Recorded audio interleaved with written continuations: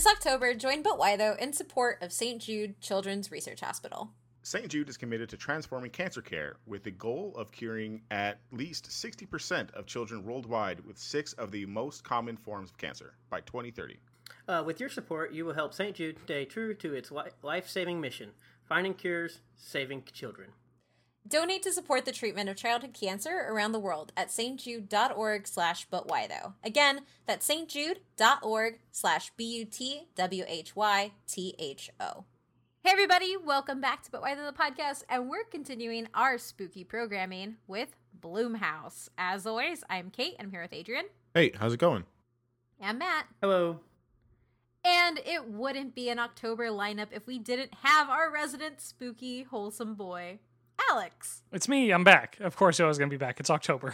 Yes. And I was actually very sad when we recorded Casper, and I was like, oh no, Casper is Mr. Rogers. We should have had Alex on. I do like Casper. I think my family actually had at least one VHS when I was a kid. And then mostly I remember the Pizza Hut marketing around the movie, but I do remember enjoying the movie and bought it after that episode. Yeah, the marketing for that movie, insane. Like $13 million. I remember it being on everything. Yeah. Everything. Also, this is a testament that if you're out there and you're listening to this and you run a brand, Alex bought a movie after listening to us. Exactly. So sponsor our podcast. Right? Direct results. That is $7.50 into somebody's pocket. Definitely not the original owners of Casper, that's for sure. No, that was a bummer to hear. But today we're going to dive into Blumhouse, which is a production company of films, and I'm going to defend their honor, which is, I think, a lot easier now in a world after Get Out, but was very hard pre-2017. Mm-hmm. So, Alex, why don't you introduce yourself? Tell everybody who's listening where they can find you, and why you were brought on for this episode. Yeah, so my name is Alex. I just really like horror movies, so that's kind of the reason that I'm here. I work for FrightDay.com, which is a genre and horror news and review site. I just enjoy horror in general, and right now it's hard to be a part of that scene without this production company being a part of that conversation. That's kind of why I'm here. Awesome. And to start this off with a question, mm-hmm. What's your favorite Blumhouse film? And I'm going to allow everybody to Google this because you would be surprised by the things that this company has put out. It is synonymous with horror currently, but oh boy. I was on their Wikipedia. Different films. Yeah, there was a wild card. There was a couple wild cards, but there was one that I was like, wait, that was them? Oh, Tooth Fairy. That's my favorite one. Tooth Fairy starring Dwayne "The Rock" Johnson. No. Yes. That's crazy. Yeah, that's what it was. Yeah, that was an insane one to see pop up. I think realistically, my favorite is, I'm a huge fan of Get Out. If I'm going to go away from the obvious answer, I also really liked Happy Death Day, as ridiculous as it was. And then they co-produced Creep, so I'll keep that one out of the conversation. But that was going to be my first one until I realized, like, oh, wait, no, you worked with somebody else to make that one happen. So I guess I will go next, in which one, Kate purposely waited till she could actually talk and defend this because I made fun of this. I had to wait for the right moment where somehow Blumhouse became synonymous with prestige horror and not just like... I made fun of this for like 3 years. I would like to present this. I'm going to use the term prestige horror in this episode. I don't stand by that term. I think it is stupid.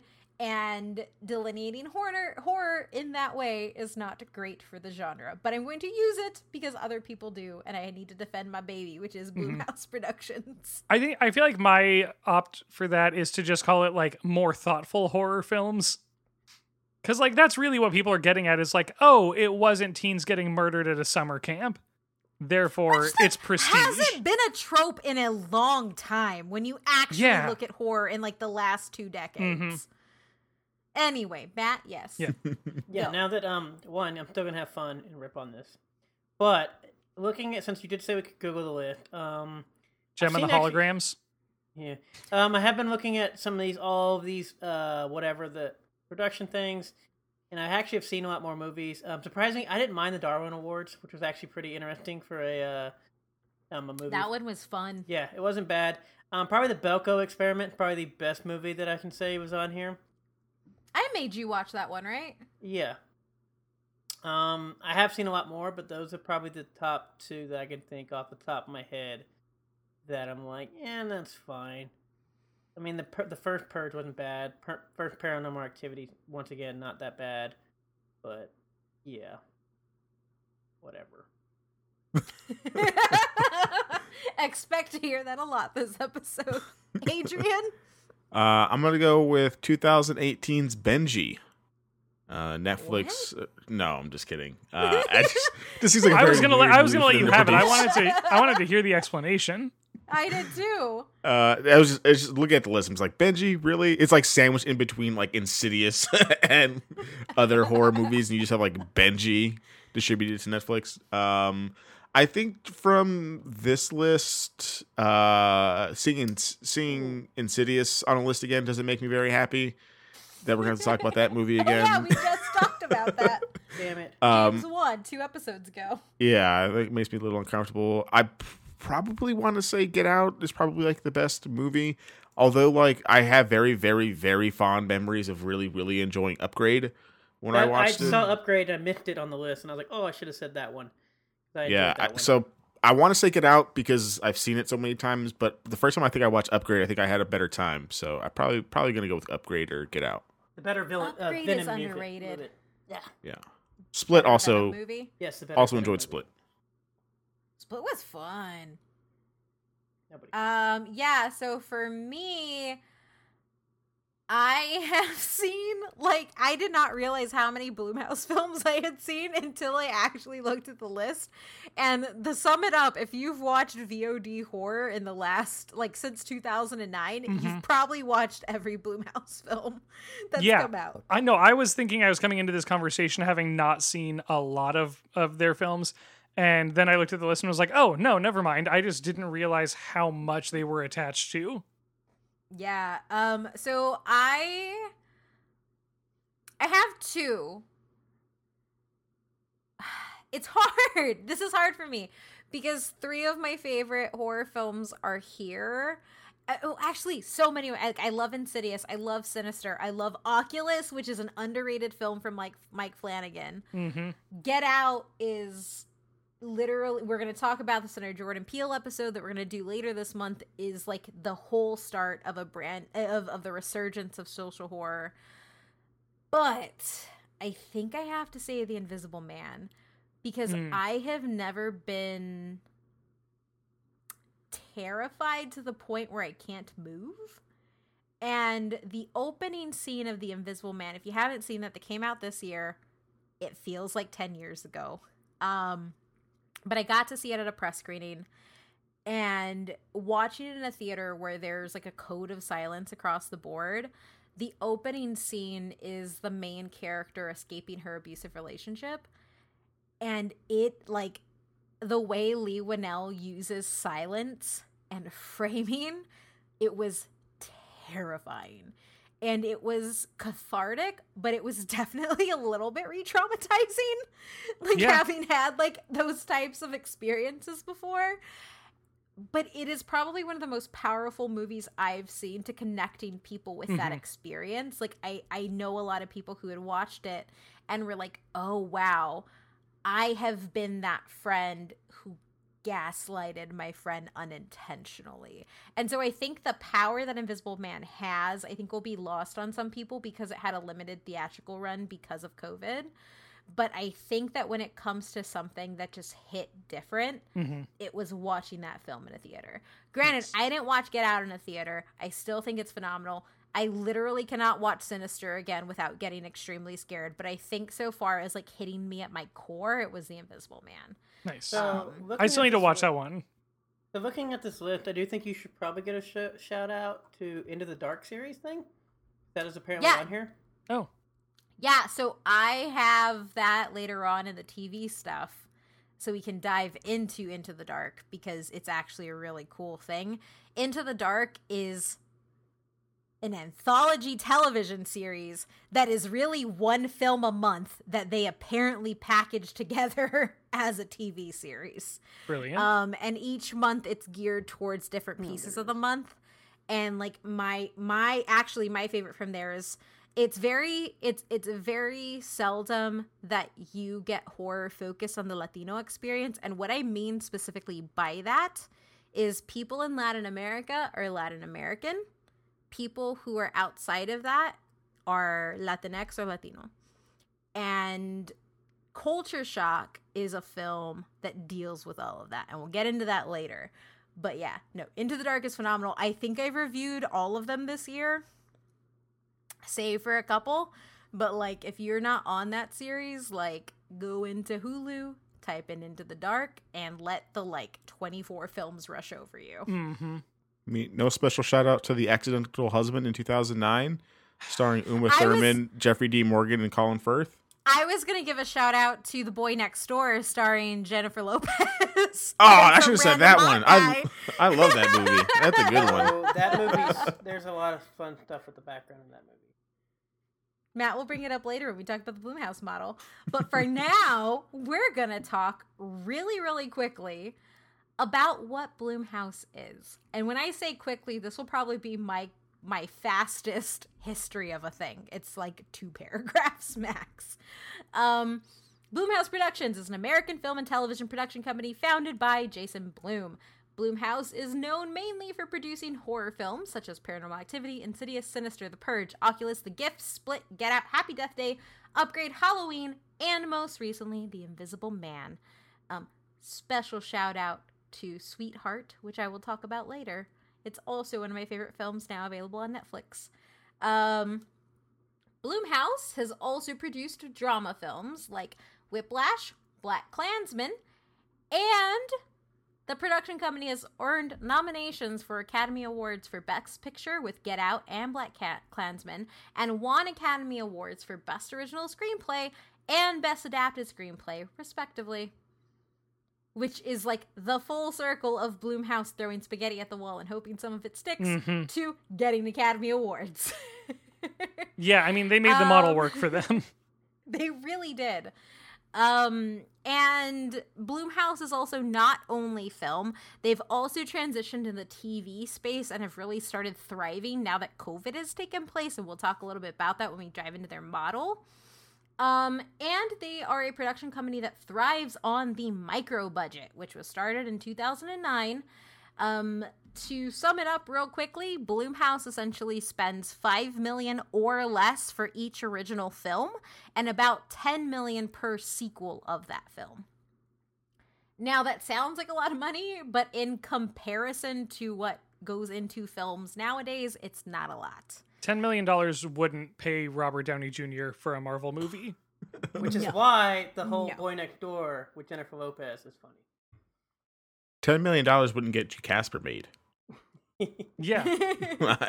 Like when you think about all the things that you cannot do on their generous, quote unquote, $10 million budget for a sequel, it's astounding that they're as successful as they are. Yeah, for perspective, and to lead into our first but why though, Get Out was made on $4.5 million and made $111 at the box office. Wow, I didn't even realize that. That's insane. Yup. That's why I think even before that, Paranormal Activity was the big one that they used. That thing was made on like $18,000 or some weird number. Yep. Mm-hmm. They shot it all in like one rent. They shot it in the guy's own house. Save that money. Yeah, it was made on $15,000. My bad. It was made on $15,000 and made tens of millions. Made $193 million at the box office. Yeah, that's a good return. That is what started micro-budget horror. Yeah. And we're going to get into, and I'm going to defend my babies, which are micro-budget horror. But does anybody have any questions about that super, super, super brief synopsis of Blumhouse? Well, if you know this, and maybe you don't, is where did that mentality of theirs start? Like, Statistics. how is it that that's what they chose for their business model? Statistics. Money. Statistics and money. It's all it is. It's hilarious. Yeah, so I break it down later on, but essentially the reasons the costs are what they are is literally driven by how much it costs to place a movie on iTunes. Oh, wow. Okay. So literally they just went like, how cheap can we do this? Okay. So, If a Blumhouse movie flops, it will only lose no more than $1 million, Okay. That's what I was looking for. regardless of film. yeah, so Because basically, they do throw a lot of spaghetti at the wall. And it's that thing of like, how do you keep affording noodles? And it's like, oh, that's why. Like, yeah, I believe NPR's Real Money actually does an entire breakdown of their entire model and how it's literally all statistics and like break stuff out. It's fantastic. I will include a episode, or I will include a link in the show notes for y'all, because Matt has used that Real Money episode to make fun of me, which is why I have waited until 2020, which is the year of Blumhouse, to talk about it. Just throw it Because back while other studios are dying, Blumhouse is like, yo, we do VOD content all the time. But we're going to dive into exactly why Blumhouse matters after you all learn about why St. Jude matters after this. Join supporters around the world and raise money for the kids of St. Jude's Children's Research Hospital, where families never receive a bill for treatment, travel, housing, or food, because all a family should worry about is helping their child live. Each year, approximately 16,000 children and teens in the U.S. are diagnosed with cancer. 1 in 5 of these children won't survive. St. Jude won't stop until no child dies from cancer. It is estimated that more than 400,000 children worldwide develop cancer each year, and nearly half of them are never diagnosed. St. Jude won't stop until no child dies from cancer. Donate today at stjude.org/butwhythough to join the fight to cure childhood cancer. Again, that is stjude.org/butwhythough to donate now. Our first but why, though, is the Blumhouse model, which is make films cheap, turn out hits, reinvigorate theater horror while you're doing it. And essentially, and this is a quote from Jason Blum as to why they do this model. Horror works because you don't need big names. You just need a concept. Which is not wrong. Like, at all. Like, if we look at the history of horror overall, back to the 70s and the 80s, a lot of big stars get their start in horror. Mm-hmm. Even if you just pick a franchise. The whole Nightmare on Elm Street franchise. Guess what happened to Johnny Depp at first? Mm-hmm. He died in a bed with a fountain of blood. Kevin Like, Bacon got an there- arrow through the throat in Friday the 13th, and Exactly. yeah, it's all over. Like, there are so many actors who start in horror and then become big that there is minimal risk. And I'm going to use risk from this point on with quotations and bunny ears around it, because we are going to talk about diversity later on in the show. I don't personally believe it's a risk, but we're talking from the company's perspective. Mm-hmm. And what dealing with micro budgets does is it allows you to take bigger risks on just concepts, which means you can go to Blumhouse, you can pitch something, and you don't need big names attached to it. You don't need extra filler. You just need that concept to be something that they think can succeed. And succeed to Blumhouse is just make the money back. Yep. Not making anything else. So, Blumhouse CEO Jason Blum outlined in a conversation with Peter Kafka at Recode's Code Media Conference in 2017 that the studio typically spends no more than $4 million to $5 million on a film. And that number isn't pulled from thin air. Like I said earlier, Blum said that digital distribution through channels like iTunes can guarantee about $2 million in sales in the US and another $2 million overseas.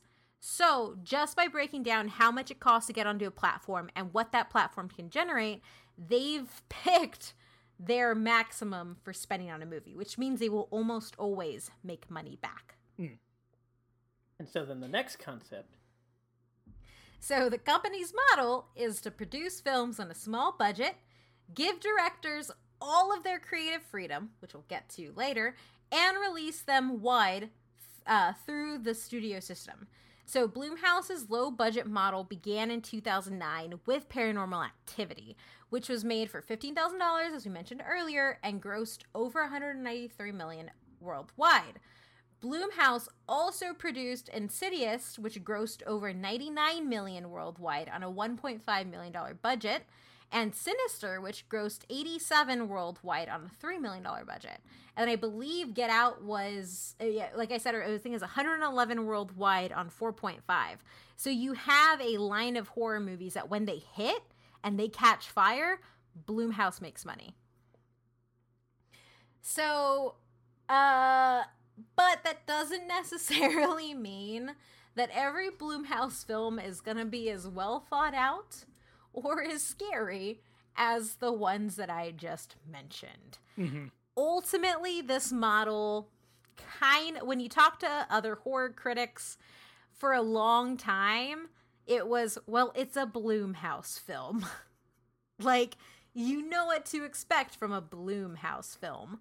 The pieces that caught fire and did well were kind of in the minority. Yeah. And you would go into a Blumhouse film expecting something great or something awful, and it would be amazing when it paid off, or it would just be like, oh, okay, I get it. That was low budget, whatever. Yeah. And those low expectations is kind of what set how we talk about them for a long time. Mm-hmm. And that's I mean, even in the public circle, I don't fully know what the perception is because I am in more in the genre critic circle. But I feel like people have maybe heard of Blumhouse, but more so it's like from the people who made Get Out, and they're like, oh, I know what Get Out is, and so like they're not even like riding that goodwill into like manipulating their image or anything because, like you said, they are fighting that uphill battle. Because if they actually heavily tagged their name on everything, there'd be a lot to sort through. Yeah, which is basically the whole model, as much as we talk about it being made cheap. And they're one of the few studios, at least from my understanding, they didn't care about the flops. The point was that we don't care whether the movie flops. Because obviously we talk about all the other studios, like, oh my gosh, something flops, we worry out. They didn't care because they knew that. They basically, when they made this model with that 4 million thing, they basically were under the assumption, I think it was either 7 or 8 of their 10 movies would flop that year. The point of the matter was they had to hit on like 1 or 2 because you would basically surplus the budget of all the movies you made for the entire year. Plus, oh yeah, I mean, if we're gonna take the Get Out example, like making roughly a little over $100 million just bankrolled their next 20 movies. Yeah, and so that was literally the whole philosophy. And obviously, the funny thing is we're bringing up Get Out. I can't even talk. And that's not their highest grossing. Well, it's not their highest grossing, but it's funny because it's the most well known. But remember, that's in 17? So they did this. They're still using those checks. Like that's well, still how that's they're what I'm saying. They're paying for using stuff. that, but they had a good 10 years, almost 10 years of this model of just rolling stuff out. And it wasn't until basically now we all say, "Oh, well, they made Get Out. We're doing great." And I'm like, you had 7, 8 years of them just rolling out whatever they could. But they had Insidious and they had Sinister. They had the Tooth Fairy. That had to have made some money. That movie's terrible. Like, no, before Get Out, they did have great movies. The thing is, Blumhouse didn't market itself as a production company of those movies until Get Out, like Alex said. Now they say from the producers who brought you Get Out. Like, that is now what they do. Yeah. Before then, they were just like, yo, I'm a high back here. Like, Yeah. they didn't lead with it until they started getting all these hits. Which is funny because when we get to the Boy Next Door was supposed to be their actual big budget. They brought in Jennifer Lopez, and that's why it's funny because this one's talked about because this was supposed to be their like huge big budget type thing. Even though I don't think they still only spent like $4 million, but they got like Jennifer Lopez and they did all this stuff.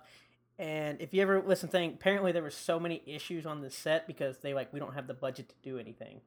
And so they wanted to make as high. They wanted to blow up a car. Yeah. But they couldn't actually blow up a car because it was too much money because of budget constrictions. Yeah, so this movie is completely put together with duct tape, essentially, because of what they wanted to, with Jennifer Lopez in the middle. And obviously, I think this movie ends up... She used 4 of the $5 million. Yeah, and so and that's why... But it's funny because like this movie gets brought up a lot because it is one of those... This was the first time that they like basically didn't have budget to do anything. They tried to use a big name at the time. And then it ends up making like still $50 million on a $4 million budget, but it ends up being a colossal failure. But they loved it. They didn't care because they made their money. Because they still made money on it. Yeah.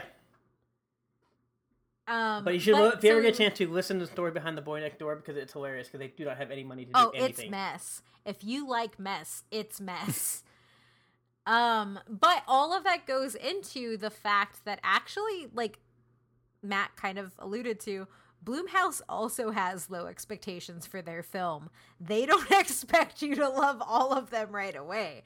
And so essentially, Blumhouse also doesn't decide whether a movie is going to the big screen or if it's going to VOD unless it's finished. So essentially, you shoot this movie, you have no idea what's going to happen, and then they pick what platform it's going to go to. So this meant at the time where theaters were a thing, back in the before times. Back in the before times. It hurts. That even if a film bombed, the worst case scenario was that they would only lose $1 million. That was the max. When you're talking movie money, that's a good bet. Yeah. Especially considering like what some of these movies have lost just in COVID times. Bloom said, "I say to directors, I guarantee your movie will be seen, but I'm not guaranteeing how it will be seen." Smart. And essentially, if you cut to today, this model itself is what has helped Blumhouse adapt to COVID and keep churning out important movies and going to VOD easily. So essentially, one of the struggles you're seeing a lot when you come to films is whether or not to put on VOD. When COVID first hit, Invisible Man was in the middle of its theatrical run. The choice to put it on VOD was really fast, and I think it was right after March, it was already on VOD, because Blumhouse was like, we got this. We've already made our money on those like 3 weeks. Let's go to, let's go to VOD. And it ended up making a lot of money still on the VOD platform, which they haven't released really, but we know that it's positive. And it's also just a generally good movie. But beyond that, because Blumhouse has a television arm, they were able to already partner with streaming services like Hulu. So they had their Into the Dark series, but now they also have partnered with Amazon, which came after they brought on I think she was like the previous CTO. She was a CXO exec from Netflix to Blumhouse, and they ended up solidifying a partnership with Amazon Studios, which was Welcome to the Blumhouse, which are 4 films all united by the tying piece of what parents will do for their children. It is just as scary as it sounds. I've seen 3 of them so far, and I have another one to watch tonight. But they are really fun. And essentially, these are feature films that were kind of going to go into the ether until Blumhouse greenlit them and put them into the streaming platform sphere. And when we're looking at how hard it is for production companies and studios to actually put films into theaters, this Blumhouse model kind of guarantees that you lose no money by going direct to DVD, or not direct to DVD, direct to VOD. And this is something that's been bothering me when it comes to seeing horror directors or horror movies themselves putting out like tweets and stuff like that, talking about like, oh, this has to be seen in a theater, when as a horror fan, the majority of the media I've consumed has been VOD, because theater horror didn't hit really an uptick until like The Conjuring, I would say, which we covered in our James Wan episode. And even then, it's a very select piece of theater horror, with a lot of it being excluded to limited releases. So I think, I don't know what you think, Alex, because I know you're the other horror person on this podcast right now, but I think VOD is kind of where it's at, and horror loses nothing by funneling into that. Oh, absolutely. I've been telling people that for a few years, of like, VOD has given horror a chance to like shine and thrive and grow and become like a bigger and better genre. And I also, honestly, I'm not usually a big fan of the filmmakers saying this has to be seen in a theater. Just because what you're saying is you need a big screen and a sound system, and that's kind of it. And I mean, one, with the way that TVs are progressing, like sitting in the back of a theater versus sitting 5 feet away from your 65-inch flat screen, like it's not that different of an experience when you really think about like how much of your field of vision is being taken up by a screen.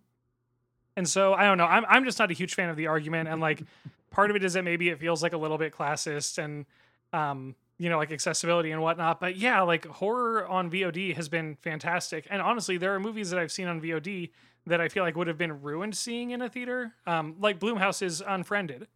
The whole thing takes place on a monitor, and watching that on my laptop on a couch with a couple friends was a way different experience than if we had gone to see it in a theater. Dang, you heard it here first, folks. Alex hates the movie theater. I do. I wish they'd all die. I don't. Adrian, don't you have a movie theater in your house? This is true. I do miss theaters. I do love theaters, but the argument of like it needs to be seen here is like, well, then are you going to let it be released on DVD, or is that besmirching your film? Like, yeah. And the answer is no, because you want the money. So go ahead. I'm just going overall with one. I don't care about theaters. It's a different experience, but overall, like as you mentioned, like the fact that people keep saying you need to watch this in a theater makes no sense to me, because it's literally just you have a big enough screen and a sound system. Outside of that, there is no communal experience. There is nothing. You sit in a dark room that's usually full of trash, and that's it. I mean, the communal experience is also there, but you can have that at home. And honestly, I prefer it when my friends are the ones talking and making noise than when it's random teenagers. So, like, I think that there is a beautiful connection that happens in theaters, especially around big pop culture moments. And I think especially during festival showings, like, I would say the most emotive that I've seen people has been in festival screenings of films. That said, free showings. My ultimate thing here is there is a communal experience that can happen at home. And I think that some films have taken advantage of that, like Shudder's Host. Shudder's Host worked because we did it in a Discord call. And in the 10th minute before the film was over, when everything was taking off, Matt walked into my room and scared me on chat right before the big final scare happens, and everybody lost their collective shit together. That's incredible. Because of how that film is seen. So, that's like, so good. I think that I personally think that theaters are a really great piece of communal activity when you have the right people with you, which means not everything is going to be that way. Like, I watched The Grudge by myself. Nobody else was in that theater. As it should be, because that movie was trash. But there's a different type of community when you watch a trash movie at home with people in a call or with your friends on your couch, that I think just gives another piece of connectivity that directors aren't thinking of. And I think of some of the Blumhouse films that we've watched during our horror community nights, and one of them that's my favorite is Sweetheart, which is by J.D. Dillard. And it's a minimalistic film. It's a survival film where you have one character for the majority of the film, and you have beautiful special effects. And we were all so invested and talking to each other and talking it out. And it was one of those moments where, like, if I'm directly with people that I know, I can connect to this film differently than the random person in row number 2 while I'm in row number 10, and us yelling at each other that we gotcha, and then we never talk to each other again. Like, that, those are two different experiences, because, like, our community horror night from Sweetheart still gets brought up in conversation. And so, like, when I think of some of the films that have gotten pushed, like Candyman, I'm like, those would have thrived on VOD. And a lot of what Blumhouse has done is shown how you can be on VOD and succeed and have a really solid place within horror that way. Yeah. I mean, I think of films like Creep, which it's literally two dudes improvising in a cabin for an hour and a half, basically. Phenomenal horror That film. movie is unsettling. It is. I watched it with my friends. I've watched it repeatedly with my friends. I actually don't know that I can imagine seeing that in a movie theater. Like, it seems like it could be like a fun one-off experience, but ultimately, like, I don't think that's how it's meant to be seen. It's too personal to be seen in a theater. And then you have other films. So, films that only work in a theater. A Quiet Place did Yes. not hit at all when I watched it at home.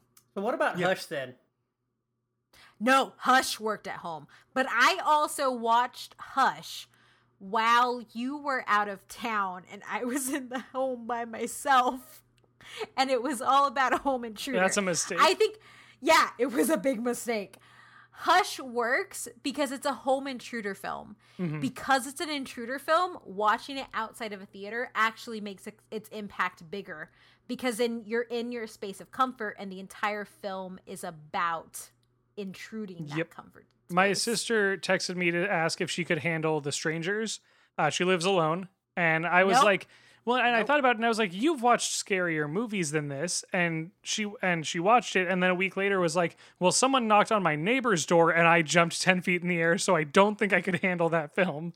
Like, that was a mistake that is still stuck in my head to this day. So why did they answer the door? That's the only problem I have with The Strangers. Oh, I don't know. If you just don't answer the door, none of this happens.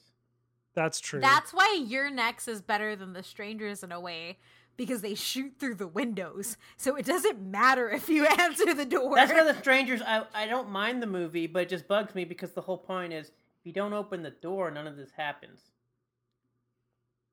Yeah. But I mean, it's a movie. You just gotta go with what's happening. Suspension of disbelief. There's a reason I don't watch horror with Matt. Yeah. And it's suspension of disbelief. That's fair. One last thing to circle back to the communal experience thing. I did see A Quiet Place in a movie theater, and I didn't realize, one, how quiet and respectful everyone was being. Because they were scared aliens were going to come get them, Alex. Literally, as soon as there was like noise in the movie or like the waterfall or something, you hear people letting coughs out. You hear people like eating popcorn, opening snacks. Like, suddenly there's all of this noise, and as soon as it's done, everyone goes dead quiet again. I saw it in a movie theater by myself, and it was probably one of the most effective uses of the setting that I have ever been in. Mm-hmm. I have not watched The Invisible Man, which I'm probably going to put on a movie night probably next, or I guess when you're listening to this week, because I do think everybody should see that film. I haven't watched it outside of a theater, so I am curious as to how it succeeds outside of the acceptance of silence that theaters have. Yeah, that's a good question. But yeah, moving on to the next but why though, because this but why though took like 30 minutes solidly. The other but why though is the amount of content that Blumhouse has put out. So I will preface this by saying I have focused on the horror-centric content, horror drama content that comes out of Blumhouse because it is spooky month. I suggest if you're at home listening right now, because you totally shouldn't be driving anywhere because the world is a mess, please don't get COVID, look up the list of films that Blumhouse has produced and you will be surprised by the additional things to it. But for right now, in 2010, Haunted Movies was formed as a division of Blumhouse, and they released Insidious, The River, The Bay, and The Lords of Salem. 2013, they released, Blumhouse released The Purge, Insidious Chapter 2, and Dark Skies. Dark Skies is underrated, I will say. That movie is creepy. 2014, huh? I'm trying to remember if I've seen Dark Skies. Dark Skies is essentially a rift on not Oh, Invasion. no. Oh, God. The Third God. Kind. Get out of here. Get out of here. Oh, yeah, Adrian, no. Don't God, look up any yeah. of these movies. Yeah, that one. I didn't like that one at all. I'm going to turn on my lights. This is where I go, my sweet baby boy, please don't look up any of these films. Yeah, I didn't like those Dark Skies pictures. That's the most uncomfortable I've been in a long time. I was thinking of a different movie. But Yeah, Dark Skies is good. Dark Skies is surprisingly good. 2014, Paranormal Activity, the marked ones, or the Latino Paranormal Activity, The Purge, Anarchy, Jezebel, Ouija, and Whiplash. All of these suck except for Whiplash. Fall of 2014, Blumhouse essentially establishes BH Tilt. If you don't know what that is, you totally know what it is, because it's the opening where the chair moves and tilts to its side, and BH Tilt comes up on the screen. And these were dedicated to generating movies from Blumhouse and other filmmakers for multi-platform releases. So that means going onto streaming and movies as well as other pieces. Later in 2014, they signed a first look deal with Universal Pictures, which was the start of their involvement of the quote-unquote dark universe, which is now dead. It's very dead, and I'm happy for it, because Lee Winnell's The Invisible Man is phenomenal, and we don't need Russell Crowe back. It's fine. Yep. That Mummy movie is so awful. It was so bad. It was funny because we ended up watching it, and it was one of those, like, you know what? Let's just watch it. It can't be that bad, you know, but it looks pretty bad. Maybe it's one of those we can just, make it through it. Oh my gosh, that movie is awful and terrible. It was really bad. And Matt loves Tom Cruise. Yeah. That movie is and awful. I love Sophia Botella. And she looked amazing, but it was awful. It was very bad. I haven't watched it. We both looked at each other at the start of the third act and were like, are we going to finish this? That's brutal. Why What I have is this watched is the happening? trailer that was missing the audio tracks. You've seen that, right? No, I'll I send it to haven't. you. It's somebody accidentally, they released the trailer missing a bunch of the audio tracks. So it's just like Tom Cruise yelling in silence. And they pulled it, but not before a bunch of people downloaded it and re-uploaded it again. So it's just That's sort of out there amazing. forever. But it's such a good, weird trailer. Also, the fact that Tom Cruise and Russell Crowe are the same age is Oh, hilarious. weird. It shows in that movie. It shows a lot. I think they're like 1 year Um, apart or a few months. It's Yeah.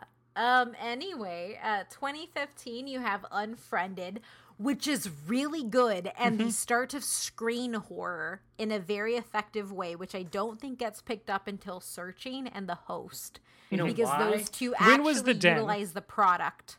I don't know. I feel like The Den might have been right around the time of Unfriended, maybe That's beating fair. it or a year later. But yeah, Unfriended was the first big one that people were aware of, I think, outside of the horror community. And it is kind of like a peak 21st century teenage horror movie. I feel like, as far as just, I can see high schoolers sitting around watching this when it came out and having fun with it.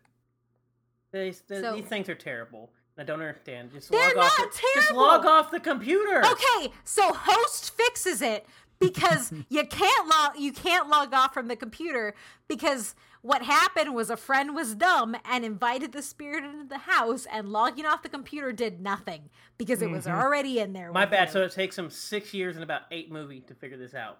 Well, It I mean, does, but Unfriended it's also fine. establishes that the spirit is not confined to the computer. Matt, did you see Unfriended? I've seen parts of Unfriended. Have you seen the blender kill in Unfriended? I don't.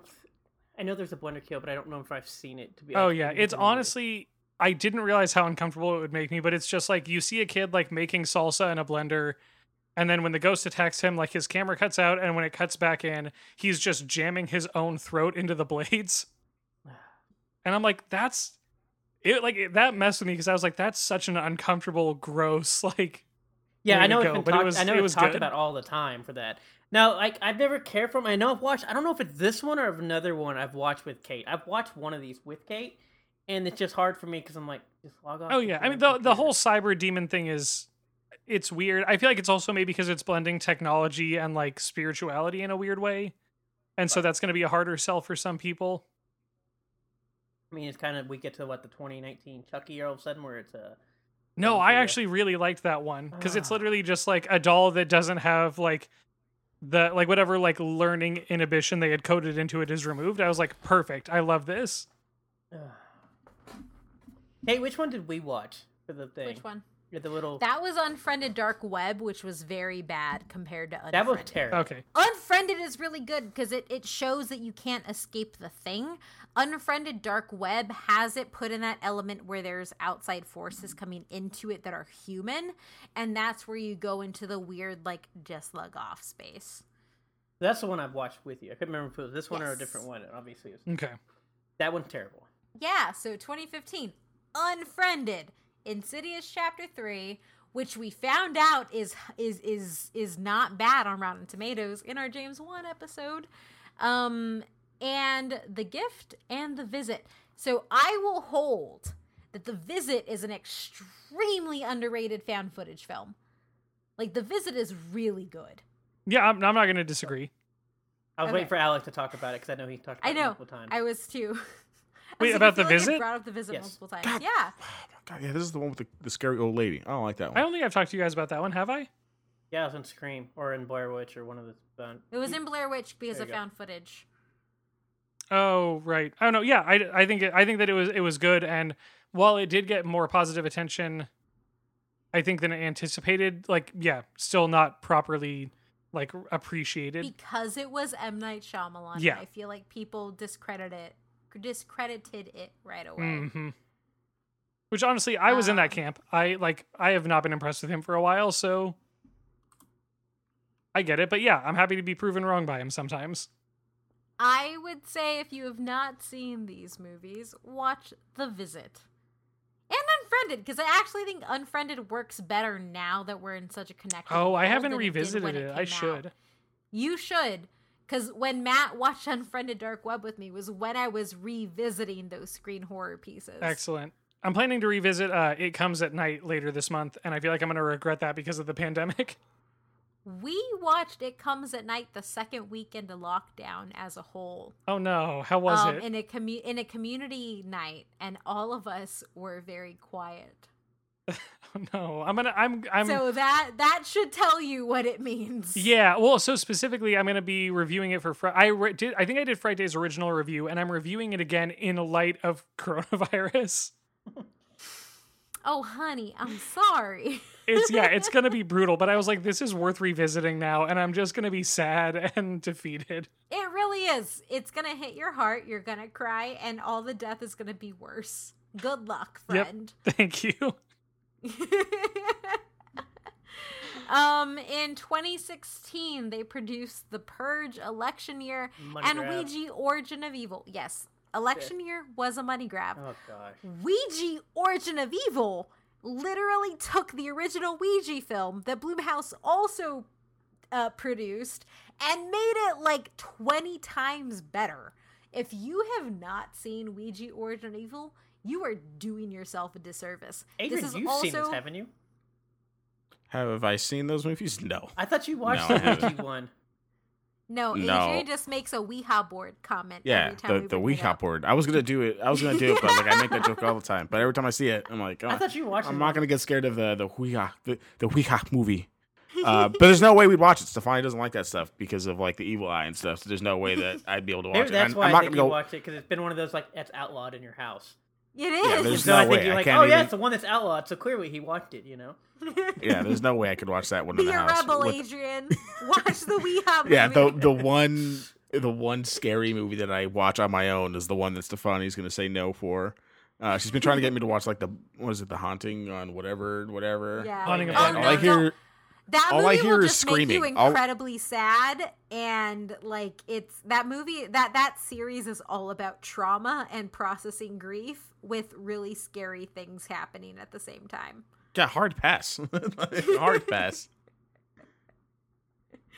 But yeah, Ouija Origin of Evil is probably one of my favorite films of like the aughts or I guess the 2010s. It's phenomenal. I believe it's Mike Flanagan as well.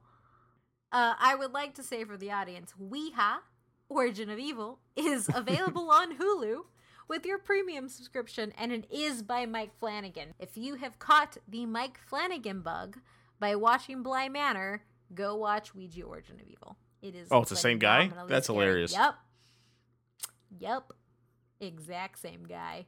Same creepy elements. All right there. And then in 2017, Blumhouse produced Split, Get Out, and Happy Death Day, which is probably one of their more spectacular years because of how well Get Out, Happy Death Day did. Happy Death Day, if you're not familiar with it, refamiliarized the 2010s with the slasher genre because there weren't many that came out before it. So didn't Split like people actually like just or didn't like, and it was like a very hit or miss? Yeah, Split was one of those yes or no movies. Mhm. You either loved it or you hated it. I loved it personally. Yeah, I thought it was good. Yeah, it's also a piece of like M. Night Shyamalan's property, That which also meant that you were going to hate it or you were going to love it or you were going to come into it hating it and refuse to change your mind. Additionally, Blumhouse partnered with distribution companies Neon to manage BH Tilt, which I brought up earlier. The films released by BH Tilt are The Green Inferno, The Darkness, O Carnate, The Resurrection of Gavin Stone, The Belko Experiment, Slight, Lowriders, Birth of the Dragon, Upgrade, Unfriended Dark Web, and Don't Let Go. So do we get to talk about these for a minute? Because one, obviously, Unfriended Dark Web is terrible. But Upgrade and the Belko experiment, which I know me and Adrian talked about a little bit earlier at the beginning. Upgrade, highly underrated, very good. Definitely them. The Belko experiment I think about because I still think if you killed half the people right off the bat, and then if you end up basically you'll hit that, and then if you basically took people and had them each kill, I think it's like one person or something like that, everybody could tie. And that could possibly complete all the rules and have more than one person survive. Yeah, so if you're not familiar, the Belko experiment is that nobody works together, one person survives, despite them outlining that if you kill half the population of the workplace, you will in fact survive this, but nobody works together and hits that half mark. Did this come out, I feel like, at the same time as another Office As movie? Mayhem? Yeah, okay, I couldn't remember if it was Mayhem. I Same love year. Mayhem. Same year as Mayhem. Different because Mayhem is an infection. Yes. Belko experiment is the locking down of an office. Yes. Okay, yeah, no, love Mayhem. It was actually the first Halloween costume that my wife and I did together. That's adorable. It was, yeah, we just covered ourselves in fake blood and office clothes, and it was very good. Well, if you don't see the Belko experiment, it's also very good. And the guy I from Scrubs- honestly, I think I skipped it just because I missed it in theaters, and I have not sought it out since then, but I might have to. So the guy in Scrubs is very crazy. And that's what we're all here for. Dr. Cox. Yes, Dr. Cox is in there. What's his name from Guardians of the Galaxy is also in there. Michael Rooker. Yep, Michael Rooker. It's good, Alex. I would say to watch it. I will check it out. And then see if you can do the math and see how many people you can get to survive. Yeah, no, Matt was doing math the whole time. It was an interesting watch because I had watched it by myself before Matt. Yeah. And it was like, oh, Matt would actually really like this because of the moral crisis that it puts everybody into. And So then I what made I'm Matt hearing- watch it. Is that this was a movie for HR and the accounting department to tackle? Yes, exactly. Like, if they could have teamed up, they could have figured this out.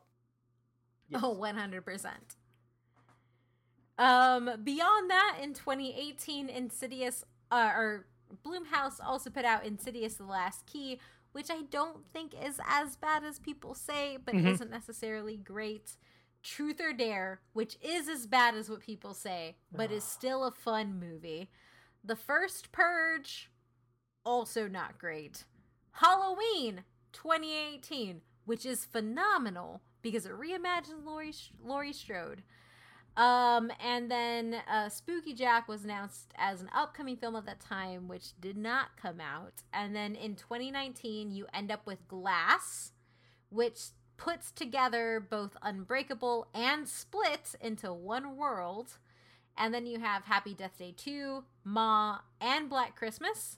And then in 2020, Blumhouse has produced The Hunt, which if you look it up, it's one of their only productions, but that eliminates the TV side, which is Welcome to the Blumhouse, which includes The Lie, Nocturne, Evil Eye, and Black Box. And The Hunt was only 2020 because people complained and act like it was Exactly.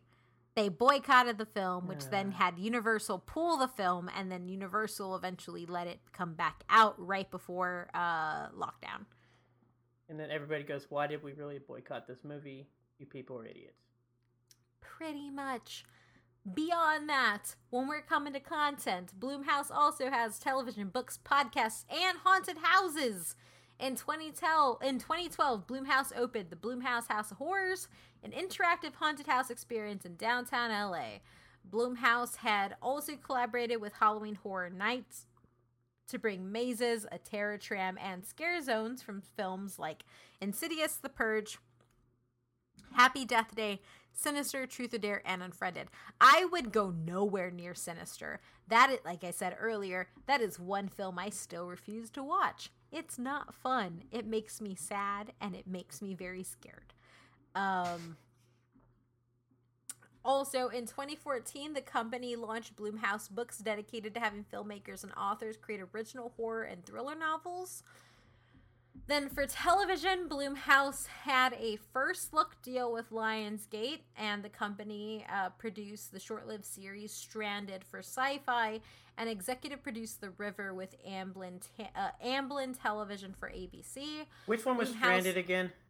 I feel like it was a show. I never watched it. I feel like it was a show that I wanted to watch, but then I didn't actually trust that they were going to keep it on long enough, and they didn't. And then I was like, well, I'm glad I saved that time.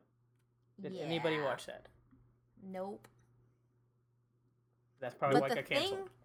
The thing that did succeed was that Blumhouse signed a first look deal with Universal Television, which then led to the television series The Purge, which I believe is on USA, which started in 2018 and is still going on. In 2017, Blumhouse announced the launch of the independent television studio ITV Studios, acquiring 45% of it. And with this investment, Blumhouse Television became an independent television studio and has continued to grow. It's continued its growth by financing and producing originally scripted and unscripted dark genre programming for global audiences.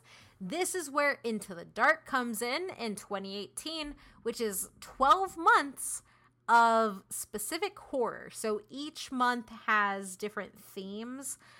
For 2019's like Thanksgiving in November was Pilgrim, where you had these Quakers come in and terrorize a family, which is just as fun as it sounds. July 4th was Culture Shock, which is probably one of my favorite films that I've ever watched. It is a mixture of The Matrix and I can't forget the name. I forgot the name. Crap. But no, so Culture Shock is essentially a story of immigrants, of undocumented immigrants crossing into the United States, being captured by Americans, and then those Americans putting them into a digital programming that forces them into the American ideal. It's really creepy, really cool. If you are fans of Altered Carbon's Martha Hildegard, who played Kristen Ortega, you will really like this because she's your main character. And it is made by a Mexican director named Gigi. And I just have to say that this is, like, as much as Blumhouse's first film that was produced by... the first film that was produced by Blumhouse that was directed by a woman was Black Christmas. It also negates the stuff that happened in Into the Dark because those are counted as television episodes, not as films, despite being a full feature film length. So just have to set that precedent. They also, Blumhouse Television also produced Sharp Object, and they also backed Jack Davis and Eli Roth's digital network Crypt TV, where they release horror shorts and other content on social media outlets. Crypt TV was a huge thing at RTX 2019, I believe. But I personally haven't dived into it. So. Same. But yeah, one of the other but why those, as we're getting really close to the end, is diversity in front and behind of the camera. So what a lot of people don't talk about nearly as much is how budgets affect films, and the theater success often means that only the established people can get greenlit. essentially what the Blumhouse model does is it drops that barrier of entry and removes the theater push and ultimately allows for more concepts to get made. And while that sounds really numbers based, that actually privileges creators of color and creators that are often marginalized in these spaces who haven't made it yet, because Blumhouse isn't worried about attaching a name to something. Mm-hmm. They just want a good concept. So if you can pitch a concept to Blumhouse, it can get in. Essentially what you end up with is a lot of film that is driven by the creator. You end up with things like Get Out, Culture Shock, Ma, and currently you have Evil Eye and Black Box. Black Box has an all-black cast as well as a black director. Evil Eye is focused on MENA ideals, not ideals, but like it's focused on the concept of the evil eye that is in MENA traditions as well as South Asian traditions, and it gives a diverse look. That's from Welcome to the Blumhouse. And essentially what happens with this as well is you have films like Sweetheart, which is literally led by one actress who's Kiersey Clemons. She's a black woman, and she recently starred in Antebellum, but in Blumhouse, for Blumhouse, she was the lead actress in Sweetheart, which is the survival horror movie I mentioned earlier that has a giant monster that is beautifully done and kind of catapulted her career. And ultimately what happens is because Blumhouse can take bigger risks with less risk of loss, I guess, you're allowed to make bigger films and films that kind of incorporate different concepts that you may not see, and that automatically privileges marginalized communities in that space. Because what happens a lot of the time is that larger studios see films that have unknown directors, unknown actors, as well as films that focus on non-white narratives. They get deemed as risks, quote unquote risks, because they want to see a theater return. Blumhouse doesn't care about that theater return, so it opens the door, essentially. And so that said, there has been this has brought a rise to essentially, you see, how do you explain it? Because Blumhouse has a lot of films directed by and starring POC, it has brought a critique that Blumhouse doesn't market its POC films that well. But I would actually counteract that in that Blumhouse doesn't market any of its films well, because it doesn't care. Yeah. So they kind of fall into that Netflix bracket where it's like, I just need to put it out. I don't need to do anything extra. So that's not something that is specific to films with POC leads or POC creators. It is just how Blumhouse runs its model. Because it's about how much money you can make back, you don't put that much money into marketing. And that's something I think is really important and kind of gets missed from the conversation, is it's not necessarily that Blumhouse is not promoting these films as much. It's just that Blumhouse promotes in a different way compared to traditionally theater-driven films, because theater-driven films are always going to put the film above everything else. They're going to do larger social media marketing campaigns. They're going to do larger billboard campaigns, and we're going to see more of them, versus Blumhouse that thrives on a direct-to-VOD platform isn't going to necessarily plug as much. Which, I mean, you could look up the list we've been talking about in Wikipedia, and we had no idea how half of these movies are. Like, I didn't know Bilko Experiment even existed until Kate told me. Yes. But, I mean, like I said, if you just look up the list, like, I didn't know there was, 7 Purge movies or however many. I just don't think they market anything with you as well. Yeah. And although, honestly, I feel like for me, horror is a genre that is well advertised by word of mouth, and for me, I often prefer it. Like over at Fright Day, we will get a trailer or a screener, and it's easy to say like, well, this is really more of an Alex film. I don't think this is for you. Or like, this is a Byron movie. This is, and like that, we all just know what that means because we're all familiar with each other's taste. And I trust recommendations that come that way a lot more than just like, well, I saw 20 ads for it in the last week. I guess this is what I'm going to see tonight. I guess looking at this list too, just saying the stuff that did go to theaters, I felt was marketed, but then again, I don't know because I'm part of the streaming service to where if they get one ad on there, I'm going to see that same ad 700 times in 3 hour part. Because obviously Black Christmas, I know we had. I remember seeing stuff from Ma. I remember obviously the Black Klansman, Halloween, Glass for sure. I think even remember Happy Death Day too. I saw so much Glass. Yeah, I saw so much Glass and Happy Death Day and Happy Death Day 2 You, which was the sequel. Mm-hmm. That is all that my feed was. And even Upgrade was just those films. And even Upgrade, and like yeah, and I think Upgrade about as well. all those movies went to the theater versus like we said. Apparently Belko Experiment did too. I don't remember that one as much. Yeah. I definitely don't remember the 2 Ouija boards. All the 7 purses. But I also think it's important to note too, like the reason they marketed Happy Death Day was because Happy Death Day was like the first slasher in a really long time. And PG-13, so. And PG-13. And the reason they marketed the hell out of Ma. And yes. It was pretty much all Octavia Spencer's face, like everywhere. And they've done a pretty good job with Hulu, where Hulu markets Into the Dark.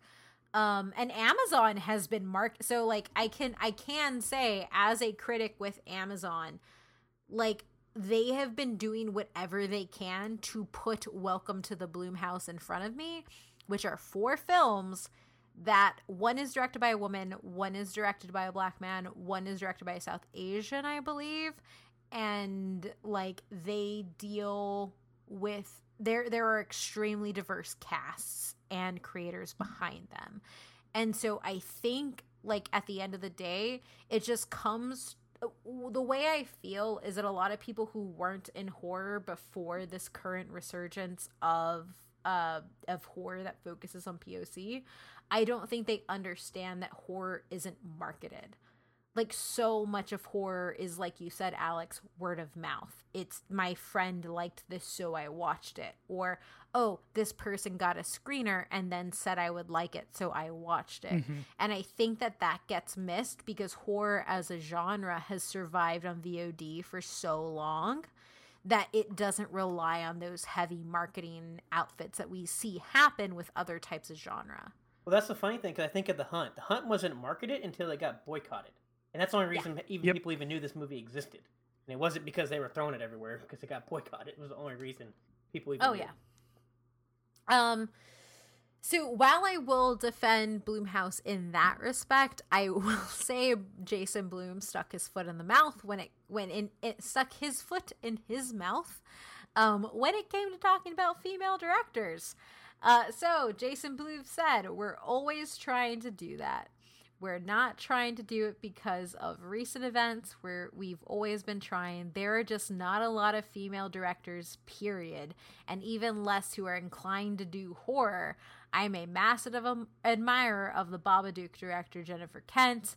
I've offered her every movie we've had available, and she turned it down every time." That made me very mad. It's bad. As somebody who watches so much horror and so much of it is directed by women. Mm-hmm. It shows a blind spot that he didn't see beyond the current trend, because the Babadook, and this was made in 2018, which is right after the Babadook, and the Babadook essentially that took over the horror space, not just because Jennifer Kent was a woman, but because the Babadook was like this really great supernatural film about grief. Mm-hmm.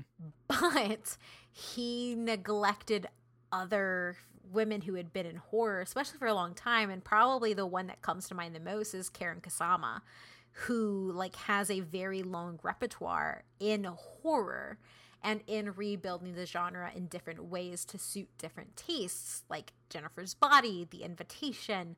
And essentially what happened is Blum acknowledged that he didn't know. And I will say, and I'm going to read his quote after he got a lot of ats on Twitter and everything, with a lot of lists of female directors. So Bloom said, I totally misspoke. Bloom told Variety's Mark Malkin on the red carpet, I made a mistake about it. Our audience is 55% women. The executives at the company are 50% women. I am passionate about hiring women, and I totally made a mistake in the way I represented that. We already work with a lot of women. Chelsea Stardust, who is my old assistant, I financed her first film, but I would like to work with more. Today was a great day for me because I learned a lot, and because there are a lot of women out there I'm going to meet as a result of today, I am grateful for it. And so one of the things to kind of position this as within the larger scope of horror is the majority of horror actually focuses on female protagonists. But in relation to those female protagonists, you don't have female direction or writing. The only other genre that has that much of disparity isn't action films. It is actually comedy. So when it comes to actually having women telling stories, horror is one of the worst genres for it. That said, in the last 20 years, you've seen an explosion of women in the genre pushing it.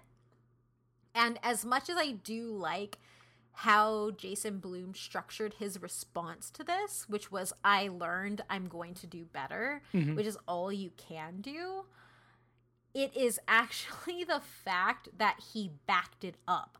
So Blumhouse has actively showcased talent across genders since then. The first, like I said earlier, is technically Black Christmas. That film is awful, and I hate that it tried to say that the original Black Christmas was a feminist, because it was. But you actually had films in the Into the Dark series that were filmed by women before Black Christmas came out. And essentially from that piece, you actually end up with a lot of women and more people of color being involved in Blumhouse's production decisions, which is a very good thing. And I think means more to me than somebody just saying I'm sorry, is Jason Blum and the production company both actively sought out women and people of color to increase the diversity of their films, which is what their model helps facilitate.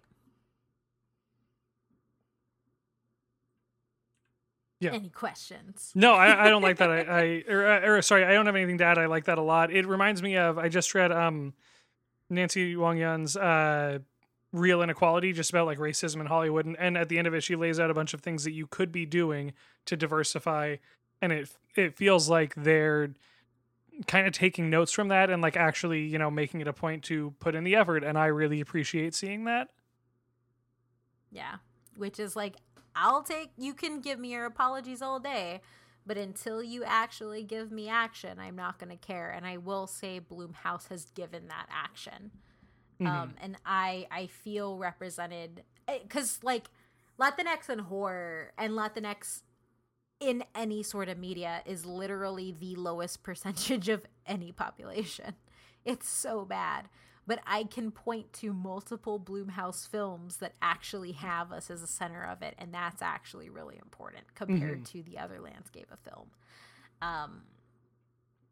But beyond that, they also have the heavy hitters, which is the rise of what people are calling prestige horror, the horror that is more than just a slasher killing kids in a camp. You have the Invisible Man, Get Out. You have directors like Leigh Whannell, Jordan Peele, Christopher Landon, James Wan, Mike Flanagan, James DeMarco, Damien Chazelle, and M. Night Shyamalan all working within this. And then you have their arm into drama, which has BlacKkKlansman with Spike Lee. And you have this extension of Blumhouse going into this very prestige area film that gets you awards.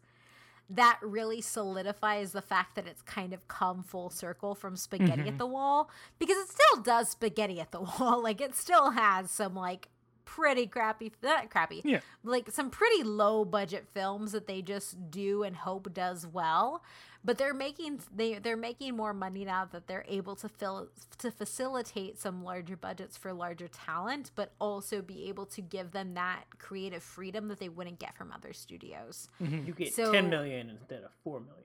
Yeah, exactly. Go buy the good noodles. And the reason that these films thrive and push their respective genres is because those directors are given full control of their films. This also happens for the fact that, like, a lot of first-timers end up getting their start at Blumhouse. J.D. Dillard, who is the director of Sweetheart, which was a Blumhouse film, that was his very first feature film, is now the director of one of the Star Wars films that's coming out.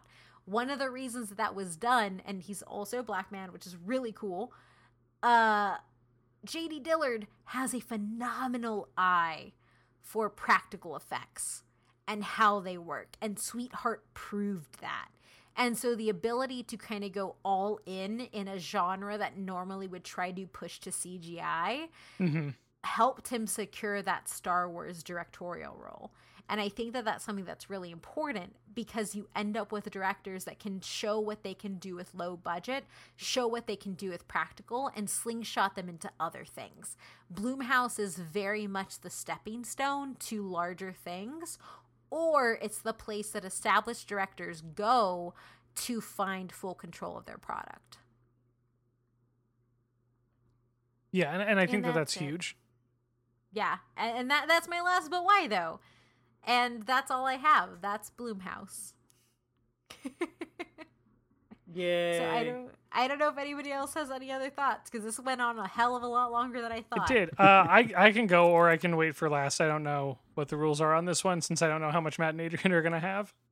You wait that's for why last. that's why you're Always, yeah that's Alex. why that's exactly why you're going last, Alex. Come on, buddy. I can go first. Yeah, you know why I'm here. I'm gonna take Matt's line. I don't watch a lot of like horror movies, but the ones that I have seen surprisingly do come from Blumhouse. So thinking like Split and Get Out. I've seen Paranormal Activity. I've seen Purge. So they do make movies that I am willing to go see and like willing to try. Like I'm definitely we added The Invisible Man to our list like the other night because it's, you know, on VOD.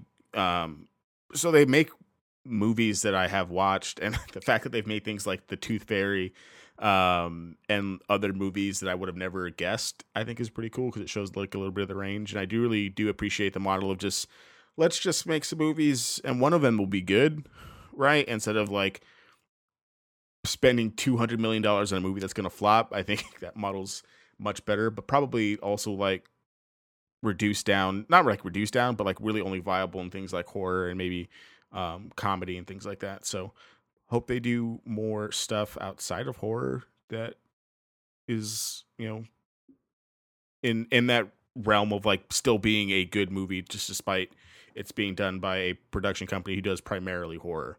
Because if I learned anything this year from all of our horror episodes is that horror got range, bro. Horror got range. It does. Give them all the things. Also, I think it's hilarious that Jason Blum's first movie as a producer is Kicking and Screaming with Will Ferrell. I think that's hilarious. That's wow. Yeah, he's associate producer on Kicking and Screaming in 1995, which is hilarious to me. Oh my God, Kicking and Screaming. Wait, 19. Oh no, wait, this is a different movie. This is a right? 1995 movie, Kicking and Screaming. I just automatically assumed it was a Will Ferrell one. I watched Kicking and Screaming in high school. What the hell happened? Yeah, I just read 1995 and I read it as 2005. I have no idea what the 1995 one is, but also still hilarious. Sir. A bunch of guys hang around their college for months after graduation, continuing a life much like the one before graduation. Cast is Josh Hamilton, Samuel Gould, Catherine Kellner, Jonathan Baumbach, John Lair. Yeah, there's a lot of people that I don't recognize. Eric Stoltz. No idea. Okay. Parker Posey. That's cool. Okay, know her. She's a cool vampire. Steve Martin endorsed the script. That's all I needed, right? Oh, wait. Hold on a second. Baumbach. Why do I know that? Okay. Francis next Ha. person. We're good. Okay. One, Adrian, I wouldn't hold your breath looking at this list of what's coming. It looks like it's all a bunch of horror It's and all sequels. horror. It's a bunch of sequels between Craft, Halloween, other Halloweens, more paranormal I'm activity, excited for more the Craft Purge. sequel. I am only- happy for that thing. The only thing that It's looks going cool to on here awaken a is whole bunch of Waichu Spawn. women the way it awakened me. Huh? The only thing that looks cool on here is Spawn, and there's nothing else information. I about need that. a movie called The Easter Bunny with John Cena and let Blumhouse produce it. That's what I want. Oh yeah, and I forgot we got another thing coming. Apparently, you know what? I'm out of here. One, obviously, I've seen a lot more Blumhouse movies. I still think it's funny with that model. While I get the model and I get to see how it's done well, it also took about 8 years of throwing stuff at the wall before It we can did. finally say the same people who made Get Out. But I mean, I guess if you just keep doing it long enough and you make just enough money, you can make a little bit more money, and eventually you hit your one break and you're good. I don't know. I'm probably not going to watch most of these movies. I don't watch a lot of horror with Adrian. I'm sure they'll come out. People will like them. Some people still make fun of them. They're still going to produce them for $10 million. Yippee.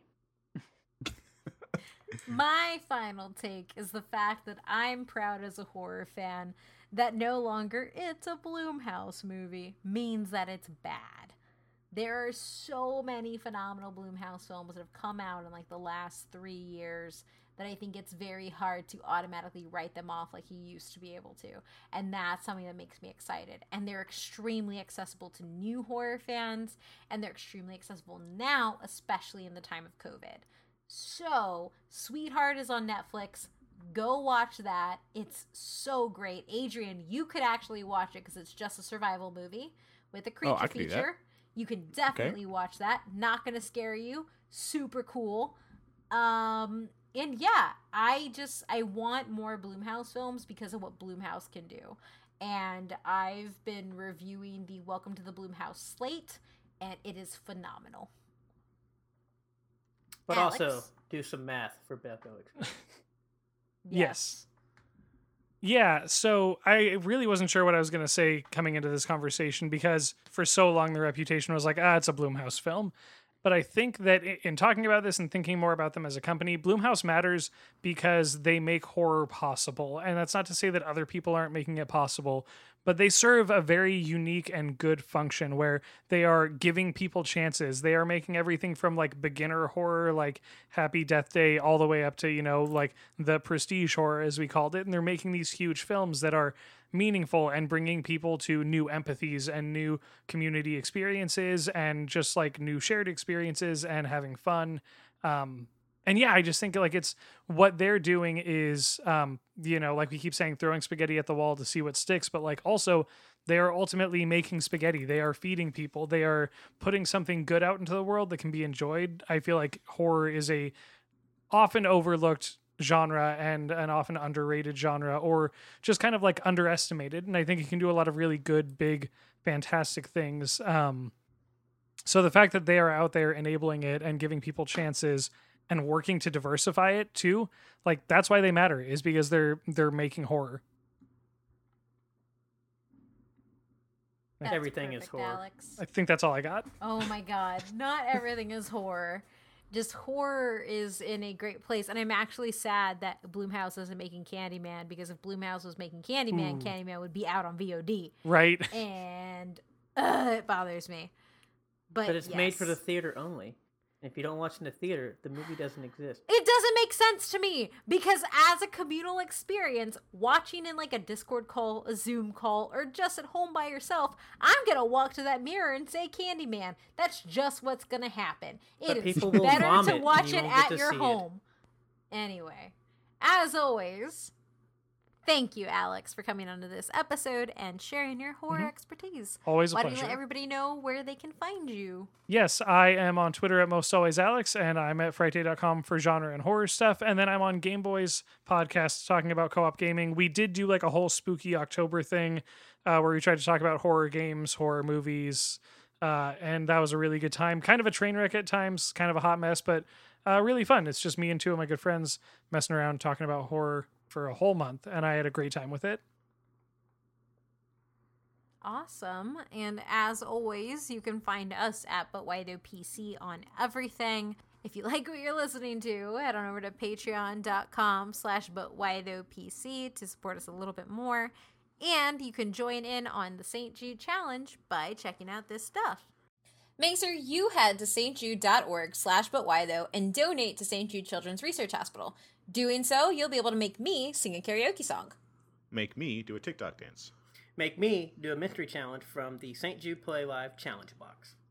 And if we hit our goal of $5,000, you'll even get a chance to choose what color I dye my hair. So again, head on over to stjude.org/BUTWHYTHO.